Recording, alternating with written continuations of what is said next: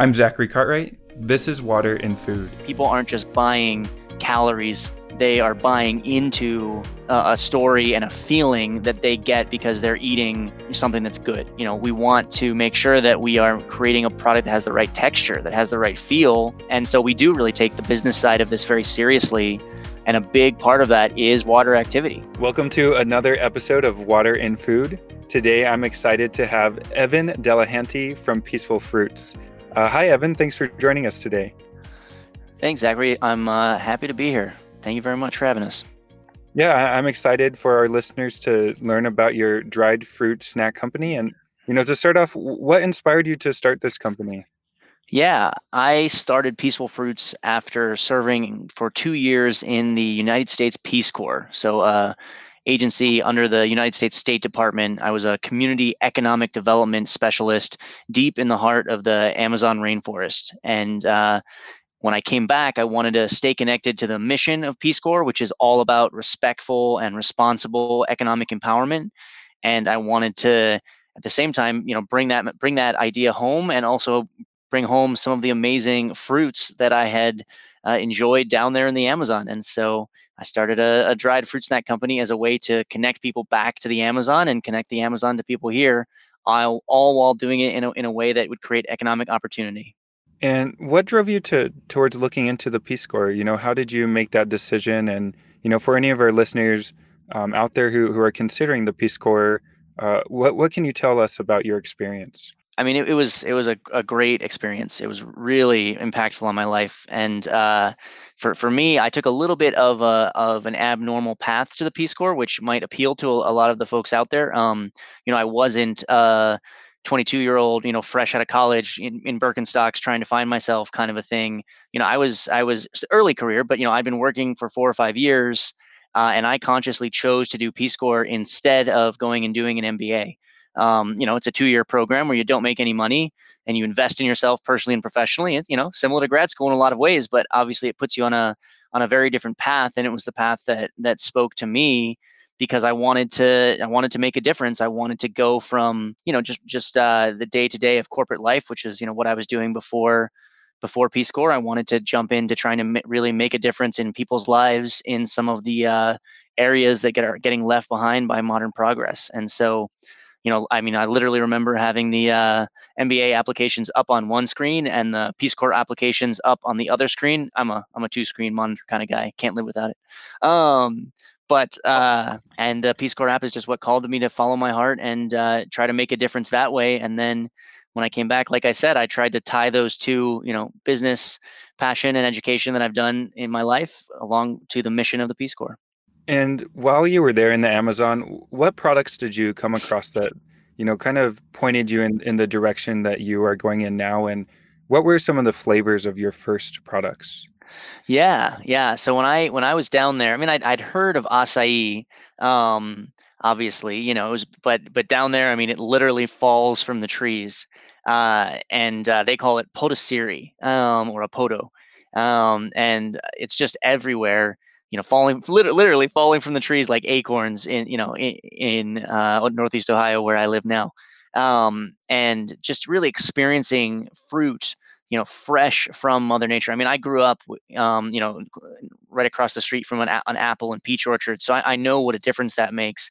But you just, you never get that for tropical fruits. I mean, literally, mango season, and mangoes would just be everywhere. Papayas, acai, pineapple. It was just, I mean, the flavor was so amazing, and I really wanted to share that with people. And the other thing is that it's a great way to connect with these small farmers, these small, communities that are often, their only economic opportunities are very extractive, right? Leave their land and move to the city, become a construction worker, become a illegal gold miner in Suriname, the country where I was in. It was a lot of, illegal gold mining, illegal logging, and there just weren't a lot of ways to make a living while respecting the land and maintaining it. And so that's where I got into acai, was working with a co-op that uses wild harvested acai that they then help the farmers harvest, and then they process it into the acai juice that I then use to make my very first fruit snacks were acai based, and we just blended the acai with other flavors and other things to make a couple different products, and that's what we started with, was literally that wild harvested acai from the Amazon that was helping people to make a living while staying on their land. So you returned back to the States and you had an idea of the flavors and the fruits that you wanted to work with. But what did the early days of your R&D look like? Can you describe that experience? Yeah, it was a good time. I think my first, my first ideas were not around, trying it to make fruit snacks. I looked at a lot of different angles. Originally I thought, maybe I'll be a, fruit importer. My background is in more of a business logistics, so I'll buy container loads here and ship them there, and supply people. But it turns out that's pretty capital intensive, and I didn't have the capital or the infrastructure, or the network to do that. So I needed to make a value added product.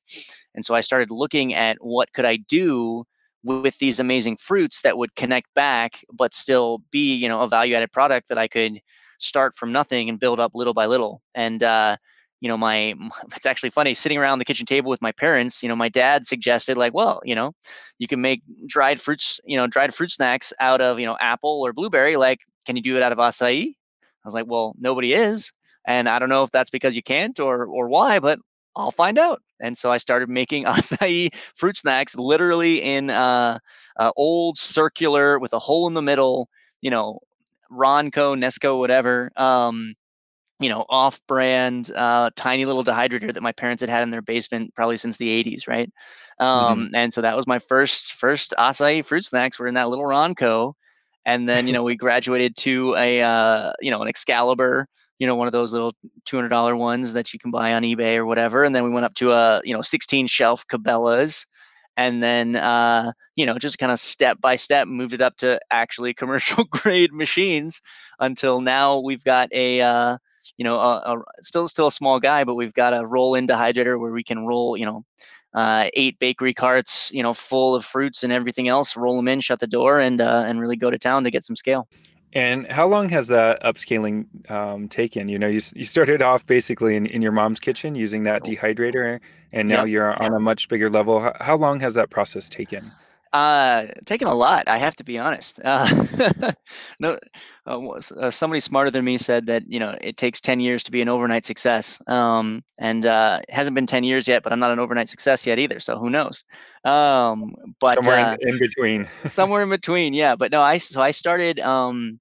I got back from Peace Corps in 2014, and just was doing those very early stages of ideation and experimentation, kind of through 2014 into 2015, and then I started to work on the business through a series of accelerators and incubators, in 2016. And really got serious about it there at the end of 2016, early 2017. So that's been, 4 years now that it took, to get to make each of those steps to where now we were able to, we're producing at, commercial quantities and qualities, and, able to service larger clients like, Kroger or Target. That it takes a long time. It takes a lot of sweat, especially when the dehydrator's on, because it's warm in there. Well, and I also understand a few years ago you were on Shark Tank on season 8, I believe. And I was Yeah. wondering if you could talk about that experience and how it helped you, even though you didn't receive any investments at the time. How did that Spoiler help you alert, Zach. grow? Boy, spoiler alert. Come I on. mean, you have to check out the episode. There we go. There we go. It's been a 2 or 3 years, so I guess if you haven't seen it by now, it's your own fault, right?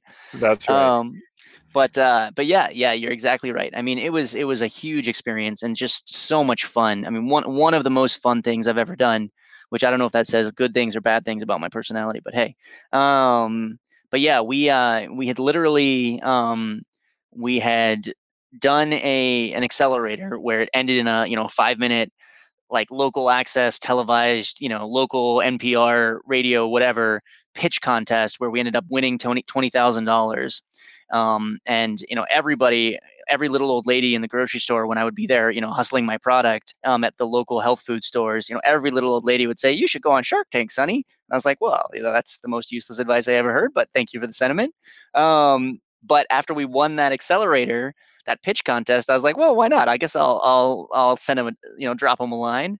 And so I, emailed Shark Tank and said like, hey, these guys thought I was good enough to put on local NPR or PBS or whatever it was.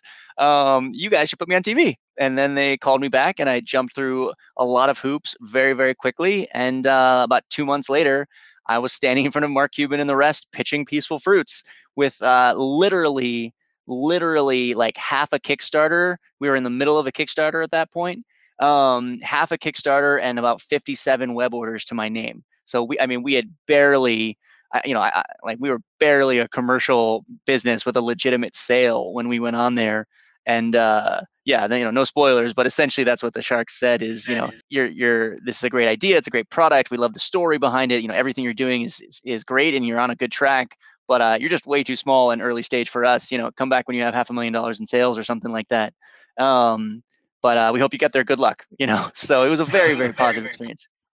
Good. And one of the things that you talk about in the episode, and even that you mentioned at the start of this podcast, is on your company's philosophy and how you've been able to really hold on to that. So I was wondering if you could take a moment and come back to that philosophy and just talk about how you've been able to maintain it as you've grown in size.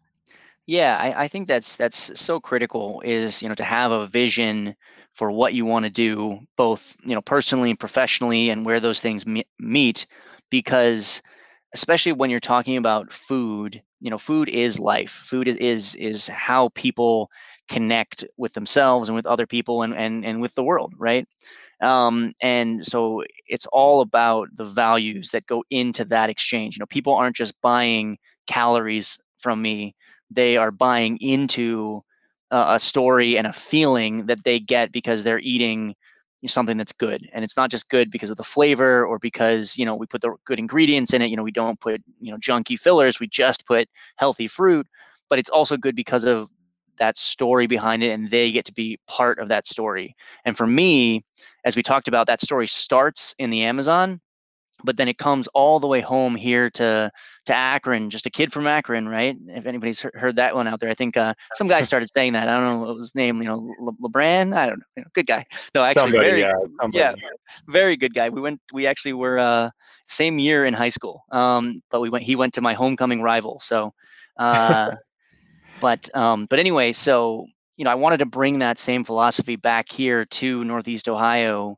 And so as I was scaling the company, I wanted to not just be sourcing the right kind of fruit in the right way. I also wanted to make sure that I was employing people to help me do this that were part of that same mission of economic empowerment. And so I'm, very proud to say that, Peaceful Fruits is a certified B Corp, and part of our economic empowerment mission here in Ohio, we are actually employing adults with disabilities in full wage jobs that make every single one of the snacks that goes out the door. They're my team of folks. We partner with a local nonprofit, and they're full wage. They're a core part of the team. They're literally making the snacks, packing them, and shipping them out there. That is who is making my products. And that means that when you order from Peaceful Fruits, like it really is made with love, because this is a team of folks that are just so excited and so passionate to be part of something, as opposed to just sort of being, left behind, swept under the rug, given junky opportunities to sit around and stare into space. They have so much more to offer, and I'm so proud to be able to be part of offering that better thing. And then they do a great job. They just flat out do a great job at helping me make my products and build my business. So it's really just a win-win for everybody, and we feel great about it. And if there's someone out there listening who, who is really connecting with the message that you're giving today and is interested in learning more about your company, or maybe even a job position, what can that person do to reach you, or to learn more? I'd encourage anybody to go to peacefulfruits.com. We're, like I said, we're a small company. If you call the number, I'm the one that answers the phone. You send an email, it gets to me pretty quickly. And we love to connect with people, there, especially on the food science side. We're always developing and pushing forward to do more, because we don't give ourselves a lot of tools here at Peaceful Fruits. We haven't talked about that part of it much yet, but I mean, we really keep it simple in terms of working with, just whole fruit, blends, working with, just air and time and love. And so we get really creative to get different flavors, different colors, different shapes, configurations, textures. And so it takes a lot of know-how to do that. And then of course all the sales, marketing, growth side of things. So we're a small team, but we're growing quick, and we always love to connect with people that can Can help us do that help and us that do that vibe and with our then. mission. And as you've started to expand and move beyond acai, what other fruits have you started to work with, and where are they sourced from? Yeah, we work with a wide variety of fruits at this point. I started with acai, but on the business side, what I realized is that not everybody wants to buy an acai fruit snack, right? And so we've expanded over time to other fruits that might be more accessible to different taste buds or different price points. And we always try to maintain that to make sure that we're sourcing things in the right way. But we work with a great organization out of Central America, obviously many hundreds of miles from where I was in Peace Corps volunteer. I can't claim to know them personally, but we've built a relationship with them. We see the certifications that they get.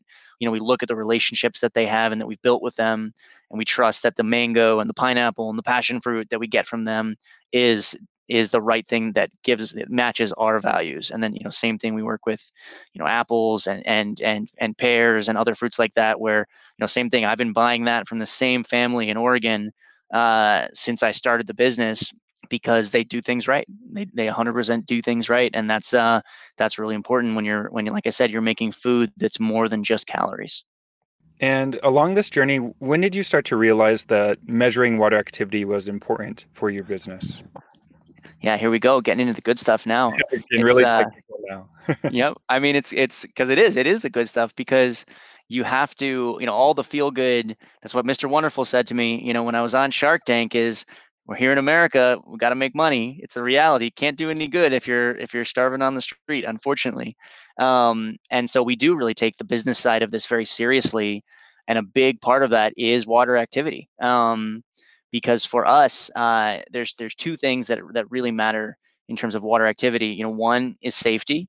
The process that we have, where we are, we're not putting in any preservatives. We're not, because I'm using whole fruit purees, which means that I don't drop the mango into the blender myself anymore. When I started, I did, but we now buy them already pre-pureed. They pureed in Nicaragua for us or wherever.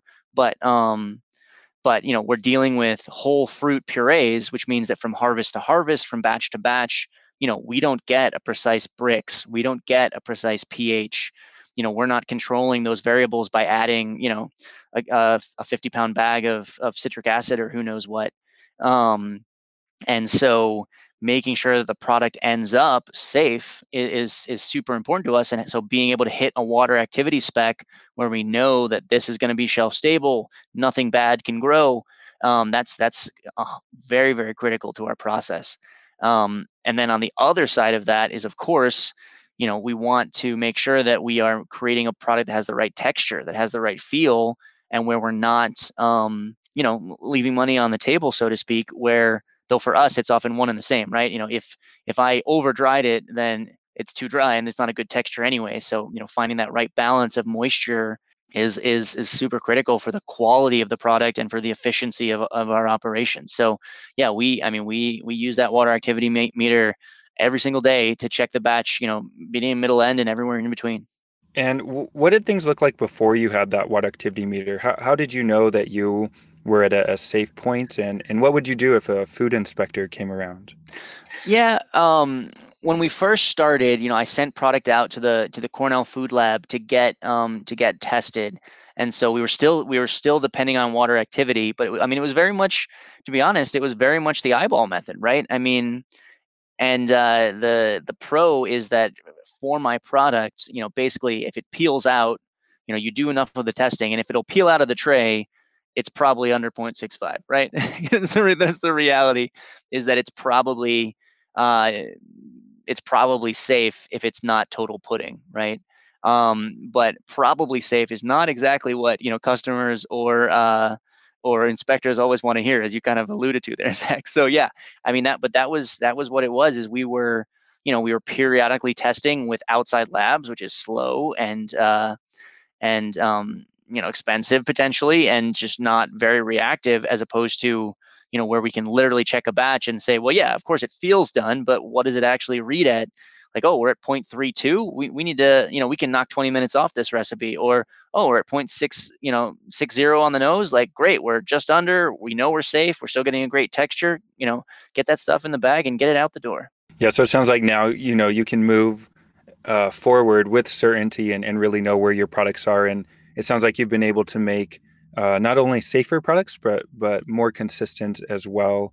And now that you continue to expand, what are some of the goals that you have for the rest of this year and maybe moving on to next year? Our goal is really to expand the product line. And as I was talking about before, I mean, we have really taken this time during COVID. Obviously, it was a tough time for a lot of businesses, and for us, fortunately, we do enough sales online that we weren't hit as hard as some folks. But I really chose to spend that time just double down on product development. And so what we've done is come up with, we've got 8 flavors, on peacefulfruits.com right now, but by the time that some folks are listening to this in the next couple weeks and couple months, they're going to see, maybe 30, a couple dozen new products, new flavors. I don't know how many we'll end up fully launching, but we've developed over 3 dozen products, flavors, configurations that we are, selecting the winners of what we want to launch here over the next couple months and into next year. Because that's what we want to do. We want to keep innovating. We want to keep developing. I spent months and months trying to make my strawberry taste, more like strawberry. I've spent a lot of time making these natural fruits without the coloring, without additional flavoring, really taste like what, you think of that fruit, look like that fruit, taste like that fruit, act like that fruit. We put a lot of thought into it. And we see consumers are interested and are excited to try more natural products. And so we're excited to be able to offer those. And are you running any type of taste panels? I'm mainly asking for myself. Well, yeah, for sure. We did, yeah, we do. We did a lot of focus grouping, early on. We had started some of this product development pre-COVID, obviously, so we did a lot of focus grouping early on to sort of direct us in what directions to go on. But yeah, now as we're starting to show things to buyers at the stores and beyond, we're definitely going to open it back up to the public. So I'll keep you in mind. Thank you. And one of the products that caught my attention are your edible stickers. And I was wondering if you could talk a little bit more about that production process and how moisture has played a role there. Yeah, yeah. So that's one of the new products that we are putting out. It's sort of our take on the old, peel and eat, that a couple of like fruit roll up style companies did, but we took a very different take on it, to make it more fun, to really create more colors and flavors and shapes. Um, but for this product, I mean, water activity and moisture are just really, really critical, because again, we're not adding artificial sugars or even cane sugar. We're just using the fruit, and so you need it to be the right kind of sticky, right? You need it to not leave residue and smear when they pull it off the backing. You need it to not smear all over the front of the package or over the kids, or adults. I don't judge. We all love fruit snacks. You want it to not smear all over your fingers. You want it to peel off easily, but then you still want it to be sticky. So it's really fine band of sticky enough but not too sticky, moist and pleasant to chew but not too moist. And so when you have a stack of edible stickers like that, I mean, you gotta really fine tune it, especially when you're talking about, all right, well, you got it right with the pineapple, but raspberry is a totally different beast. So we've done a lot of of the scientific method of trial and error and testing and measuring, and reconfiguring recipes and heating profiles and everything else to get to the right shelf stable, right water activity, right moisture content, so that it turns out acting, feeling, tasting, texture, mouth feel, release from the sticker backing, all those things. It turns out the right way, so it's something that's fun to play with and fun to eat. And for each of those different products, or even each different flavor, are you setting a very specific water activity spec for each of them so that you can get that desired texture and flavor, or how does that play a role in your process?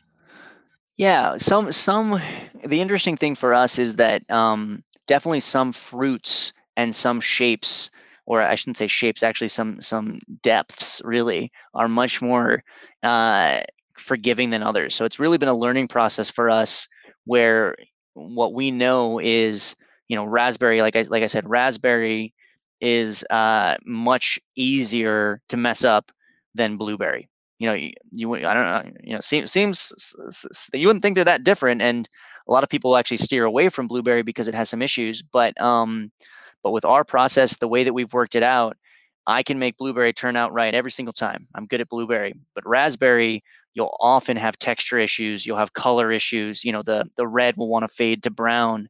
And so for raspberry, we have a very specific, tight target on it, where we know that if we get outside that, it's not going to be good. But blueberry is easy, right? As long as it's under 6'5", anywhere in there, it's going to be fine. That it's not going to mess up. I don't know why it is, but like I said, some fruits are just finicky. So. And you mentioned your website earlier. Is that the best place to find your products, or where else can a listener find your products? Yeah, I think, especially with COVID, we really, like I said, it pushed a lot of people online. So we don't, we don't have a nationwide storefront presence yet, though that may be changing soon. So stay tuned. But definitely, for folks that are just out there listening, you're not sure. I mean, can't argue with Amazon. Order it today, get it tomorrow, eat it, enjoy it, and give us a 5-star review. There you go. Well, my last question for you is, we have a lot of people from early stage food companies who tune into Water and Food. And what advice would you have for them? You've been through this process from, your inspiration through the Peace Corps, being in farmers markets, being at your mom's kitchen, and now a commercial kitchen. What advice would you have for somebody who's in an earlier stage, just starting off? So it's interesting. I've actually, we do a little bit of, consulting and R&D work for other companies. And I've made so many mistakes. Some of them, cheaper, and some of them more expensive. And I see other people, making these mistakes, and I try to, you try to help folks do it. But part of it is you just have to not be afraid to make mistakes. You're gonna get things wrong. If you don't reprint packaging at least once in your life, or at least print correction labels, like you're not having enough fun. You know what I mean? Like you're gonna mess it up at some point. So just accept that, forgive yourself, and dive in. You got to just start trying. That's one big thing. And then number two, I mean, it really, like, I'm working with a company right now that we're helping out with some R&D and potentially some production. And they were working with a different co-manufacturer, which I heavily recommend. If you can, find someone that knows more than you to make it. Like, it makes your life easier. But, and this is the key but, that these guys weren't doing prior to working with me. They didn't know what their product was being dried at, right? They didn't know what temperature. They didn't know what how long. They didn't know they had the manufacturer they're working with didn't have a water activity meter, didn't have a critical spec. They didn't have any data that, when I'm asking this company, like, okay, well, how do you like it? We're like, well, not too dry, but not too wet. Like, well, what does that mean? Like, put some numbers on it. And that's where you have to force yourself to be scientific. And if you can't, if you can't afford a fancy machine, then send it out, borrow somebody's that does. If you can't do that, then just keep your notes, keep your science, keep your as detailed as you can. So, because little by little, that's what you're going to need to scale up, is that very detailed process that literally anyone can do, right? You don't need a $10,000 piece of equipment to start doing that. Are you going to need one eventually? Yeah, of course you are, if you're successful. But you can start off little by little and then work your way up the chain. And that's what it takes. You can't go from 0 to 10,000 overnight, unless you're way richer than I am, right? I guess if you have the capital, great. But for most of us out there, you just got to start step by step by step, keep good records, keep good data, keep using the scientific method, and little by little, you'll get there. Yeah, no, I think it takes the capital, but it also takes the experience, and it takes the inspiration. And I really appreciate you taking your time to tell us your story today. So thank you, Evan. Just a kid from Akron. We really appreciate you. My pleasure. Thanks, Zachary. I'm Zachary Cartwright. This is Water and Food. Find this podcast on Apple iTunes, Spotify, or wherever you listen to podcasts.